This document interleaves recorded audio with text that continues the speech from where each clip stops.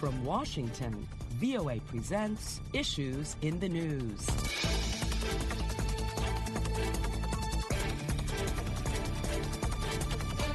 Hello and welcome to Issues in the News. I'm Kim Lewis, and joining me on the panel this week are Patsy Widakuswara, VOA White House correspondent, and Shayna Estulin, political and foreign affairs correspondent. Welcome, Shayna and Patsy. Thank you. Happy to be here. Thanks, Kim. Happy to be here as well. Well, here are the issues. President Joe Biden faces mounting pressure over the withdrawal of American forces in Afghanistan and the swift collapse of the government in Kabul. The U.S.-led war in Afghanistan began with the September 11th, 2001 terrorist attacks on the United States and the U.S. driving out the Taliban that gave al-Qaeda safe harbor. 20 years later, the war has ended with the Taliban back in power in Kabul. Biden says that U.S. troops will stay in Afghanistan until all Americans are out. In Haiti, at least over 1,900 people are known to have died in Saturday's powerful 7.2 magnitude earthquake. The earthquake compounds problems facing the nation, which is already reeling from a political crisis following the assassination of the president last month. The Biden administration is recommending booster doses for most Americans who received a coronavirus vaccine to combat waning immunity and the prevalence of the Delta variant. In a joint statement, top administration health officials said people would need boosters beginning 8 months after the second dose of either a Pfizer or Moderna vaccine. Well, those are the issues, and let's get started. Patsy, I will start with you. On the U.S. troop withdrawal from Afghanistan, President Biden, he has received backup from two key figures, House Speaker Nancy Pelosi and Senate Majority Leader Chuck Schumer, who blasted out talking points to Democratic offices. However, for the most part, Biden's allies have been critical. So what is the atmosphere like now at the White House on the issue? Well, really, it's a huge headache for everybody at the White House. This is, of course, a huge political storm for President Joe Biden. And despite the fact that he does have some Democratic allies trying to defend his policy to withdraw with the timetable that he gave, as well as the really just messy and chaotic execution of the withdrawal. But in fact is that the anger has been pretty much bipartisan. He has been getting pushback from lawmakers from his own party, as well as the Republicans. So, for example, the Senate of the Foreign Relations Committee basically just said that, this is unacceptable. This is Senator Robert Menendez, sending out an email, a letter to him, a statement saying that I am disappointed that the Biden administration clearly did not accurately assess the implications of a rapid U.S. withdrawal. So this is a huge political headache that they have to deal with. We still don't know what the long-term implications are. We already see that his popularity rating has decreased by about 7% in just a matter of days. This is the lowest in his presidency so far. So we'll see how much of this impacts him politically, as well as in terms of U.S. credibility abroad. Now, I think both of you may have heard how many critics have likened this to Joe Biden's Saigon moment. This is that famous picture of American embassy personnel as well as South Vietnamese allies being lifted out of the helicopter during the fall of Saigon in 1975. And many are thinking that, ahead, what can we expect from the U.S. in terms of our commitment towards democracy, towards human rights, towards commitment to allies. But of course, the White House has been pushing back and saying that we have spent 20 years in Afghanistan, countless, thousands of American lives, and, by some measures, over $1 trillion, perhaps closer to $2 trillion.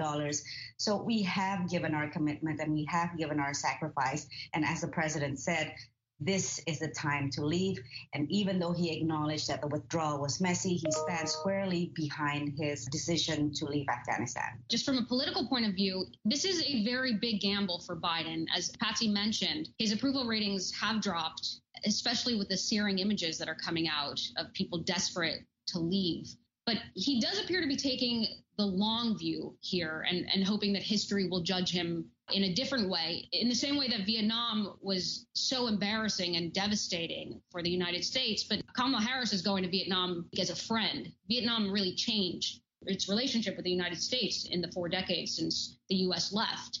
And you can even see from a new poll that came out, even with the chaotic withdrawal and the hit to America's reputation abroad, 2/3 of Americans still support the withdrawal, still say that it was not worth it.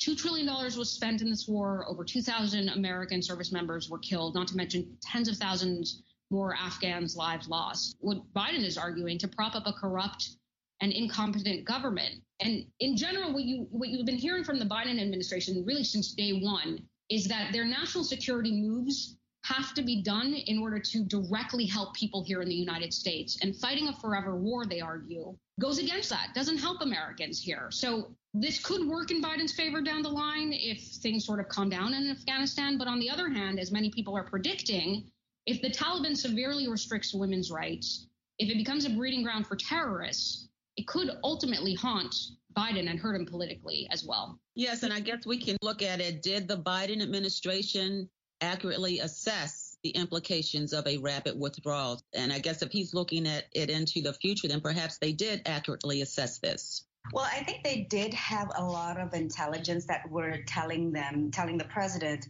that the Kabul government will hold for several more months, by some estimate 18 months. Even, that's obviously a very optimistic assessment. And there was also an expectation that the Afghan military would not have crumbled as quickly just in a matter of days. And that was the expectation. And so the ideal for the Biden administration was that if they could do the withdrawal in an orderly, safe manner, and that is part of the reason why they did not want to do it sooner than they have, because as the president said, that the Afghan government requested them not to do that, not to create this sort of mass exodus that would create a crisis of confidence. That was the idea and that was the goal. And obviously that did not happen. It happened very chaotic and messy and, horrifying, and we all watched it. But going ahead, really the best that the U.S. can hope for at this point in the short term is the safe evacuation of all Americans who want to leave, the safe evacuation of Afghani allies. These are, of course, the CIVs, the special immigrant visa recipients, the translators, the people who supported media organizations and NGOs and so forth. If we can get those people in a safe way out of Afghanistan, as many as possible until the end of August, and possibly even after, as the president said in an interview with the ABC News, then that is already a good start. And then beyond that, having in some way negotiations with the Taliban to create the kind of government that's not perhaps too repulsive to the West, that, as Shayna said, respects the rights of women. But of course, that's so many unknowns. And so now the short-term operational focus is really just to get Americans and Afghan allies out of there. Well, what is the process then to ensure that they will get out of there, especially now with the embassy there saying, well, they cannot guarantee a safe passage to even the airport?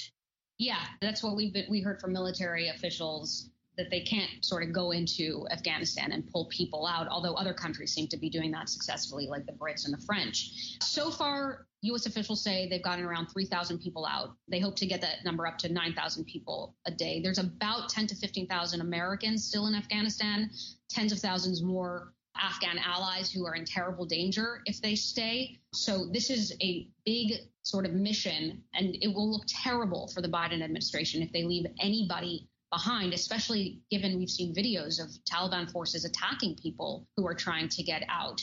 Biden is getting a lot of criticism right now, especially on this issue, that the State Department and U.S. officials sort of got bogged down in red tape when they should have just made this process much easier. Just get people onto planes, get them out. Although Biden is getting a lot of criticism, you're also hearing that there's a lot of blame to go around, not just for Biden, but really starting with Bush for invading Afghanistan and then getting distracted by invading Iraq and moving precious military resources to that conflict. And then the administrations that followed, the Obama administration, the Trump administration, and now the Biden administration. The Washington Post published a few years ago what they call the Afghanistan papers that really detail very troubling sort of ways how military and U.S. government officials lied and covered up over 20 years what was actually happening in Afghanistan, that they knew from the beginning that this was not a winnable war. I mean, they have recorded statements by military officials saying, we don't know what we're doing here, time and time again saying that. So they knew that this was not a winnable war and that there was no real long-term goal here, that there was no belief that this could be won. And so what you're hearing now from folks is that people within the national security arena, and not everybody got it wrong, but enough people got it wrong, really need to take a hard look at themselves and look in the mirror. How did we get here? with over $2 trillion spent, over 2,000 American lives lost, so many more Afghan lives lost, for the country to be toppled in just 11 days. Yeah, I think just to add on to the point that Shayna was making about, all these miscalculations and wrong decisions and cover-ups over the past 20 years. I think when we're looking at this current Afghanistan chaos, we have to look at it in at least two separate buckets, right? The first one is the decision to withdraw, which most Americans support, as Shayna said. And the second one is just a manner. Why is it so chaotic? Couldn't it have been done better? And I think if it had been done better, I think this would have been a foreign policy win for Biden. Instead, this is now the worst foreign policy crisis for his young presidency. And this is truly an embarrassment for Biden, who, of course, prides himself as being a foreign policy president, as somebody who has been a member of the Senate Foreign Relations Committee for many, many years. And Patsy, to that point, how has the criticism of the Biden administration affected his legacy regarding Afghanistan?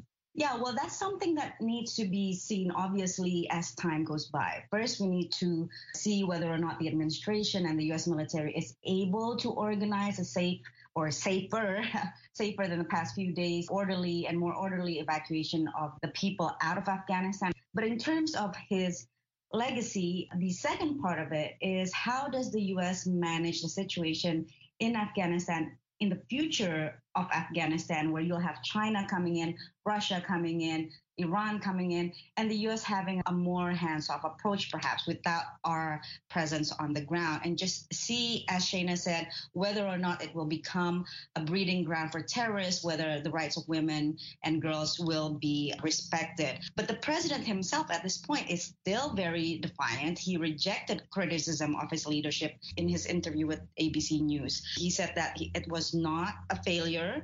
And, this, of course, falls flat in the face of what he says himself when he has repeatedly promised the withdrawal would be orderly, deliberate, and safe, and that there were no circumstances that Afghanistan would suddenly fall to the Taliban, something that he said as recently as last month. Also, looking at it from a humanitarian aspect, and you mentioned how it is affecting women and girls.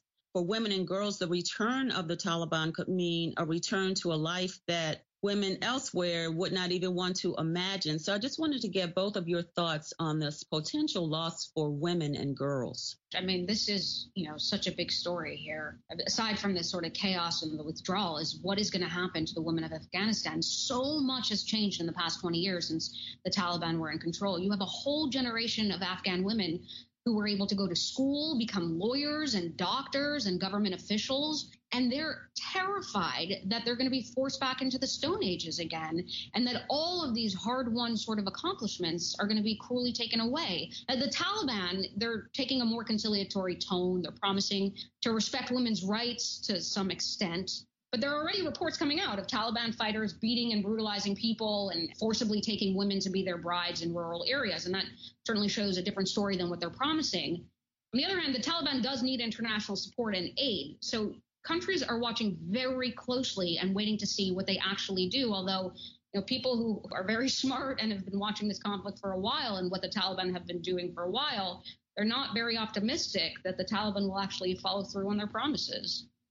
Yep. And I think you're absolutely right, Shayna. We are seeing this spectacular PR blitz, I would call it, from the Taliban, who are going to, for example, to hospitals and meeting with nurses and female doctors and saying that you are our sisters and we need your help in the future of Afghanistan. We are going to let you work. They're saying that girls can go to school and women can go to work.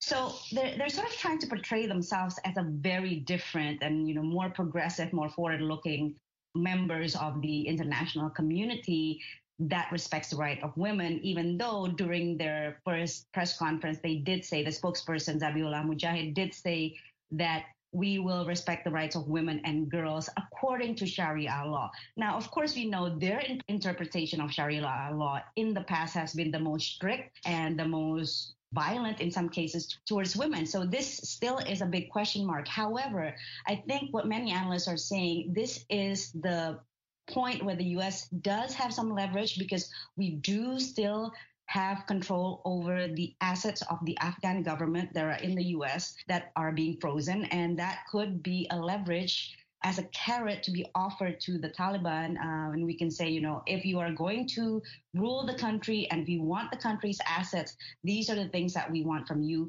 And those kinds of negotiations, as well as negotiations over the military assets of the U.S. military that are still left in Afghanistan, those are the two things that can be used for leverage in negotiation. Although it is very unlikely that the Taliban will be willing to give up any of those military assets that they have captured. And this is something that the White House National Security Advisor Jake Sullivan has also admitted.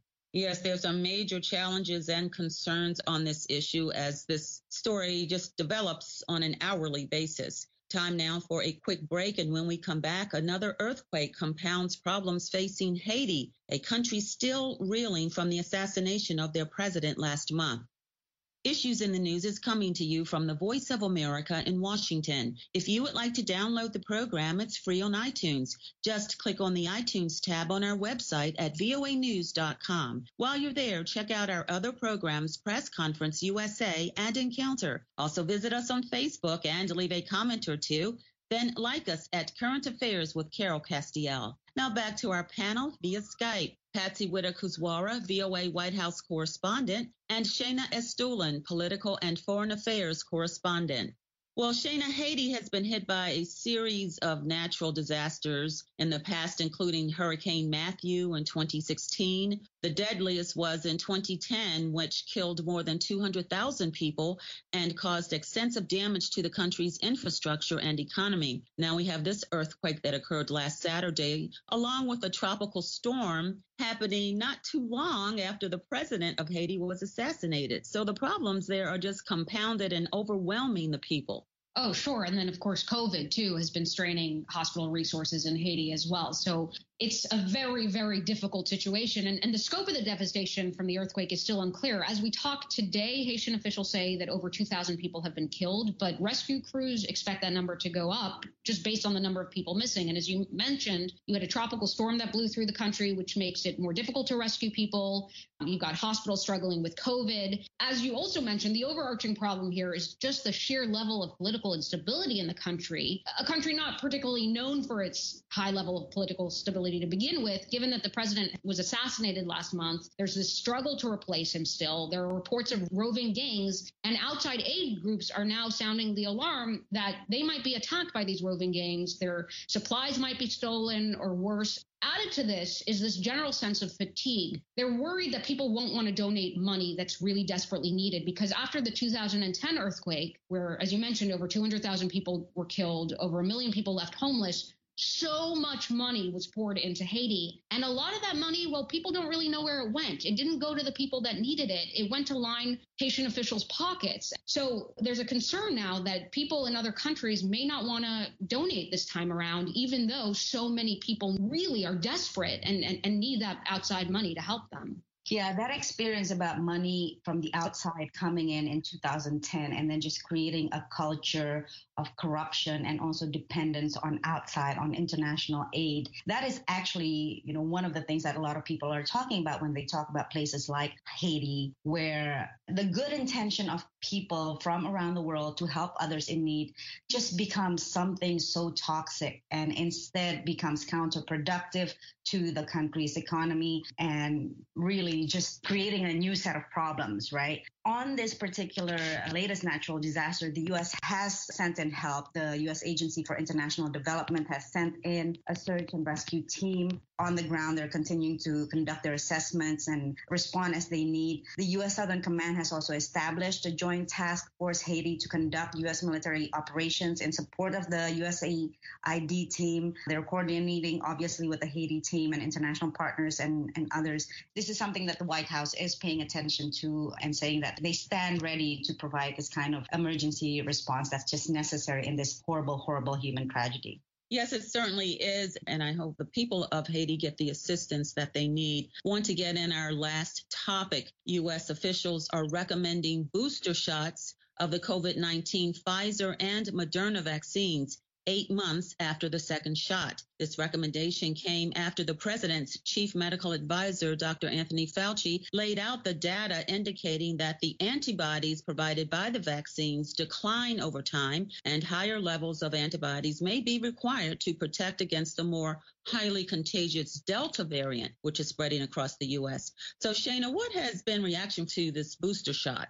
I'll just say that we have evidence of the booster shots, evidence that suggests that they actually work. And that data comes from Israel. Israel's been ahead of the curve when it comes to vaccinations. They started earlier than the United States, and they've also vaccinated many more people. Initially, it was a big success, but they've been facing this surge of COVID cases, and more than half of the new COVID cases are among vaccinated people. And there's evidence that vaccinated people don't get as sick, but it's still very concerning that they're getting infected at all. So in the past 2 weeks or so, Israel has been giving out these booster shots, these third shots to folks 60 years and older, and they're going to expand that as well. And early data suggests that the booster shots are highly effective at preventing infection, although more has to be studied and on a wider basis. And the data that's sort of coming out from Israel is influencing the United States decision to give booster shots to folks here. And it's going to go to the most sort of vulnerable populations first, the people that got it first here in the United States. So older people and immunocompromised people will be getting it first. And then it's expected that more people will get it as well as their own vaccine timeline continues. But public health experts are also trying to remind people that it's all good and well to give booster shots to protect people that are vaccinated. But if you really want to combat this virus, you've got to focus on people who are not vaccinated. That will make really sort of the big difference in slowing down the pandemic.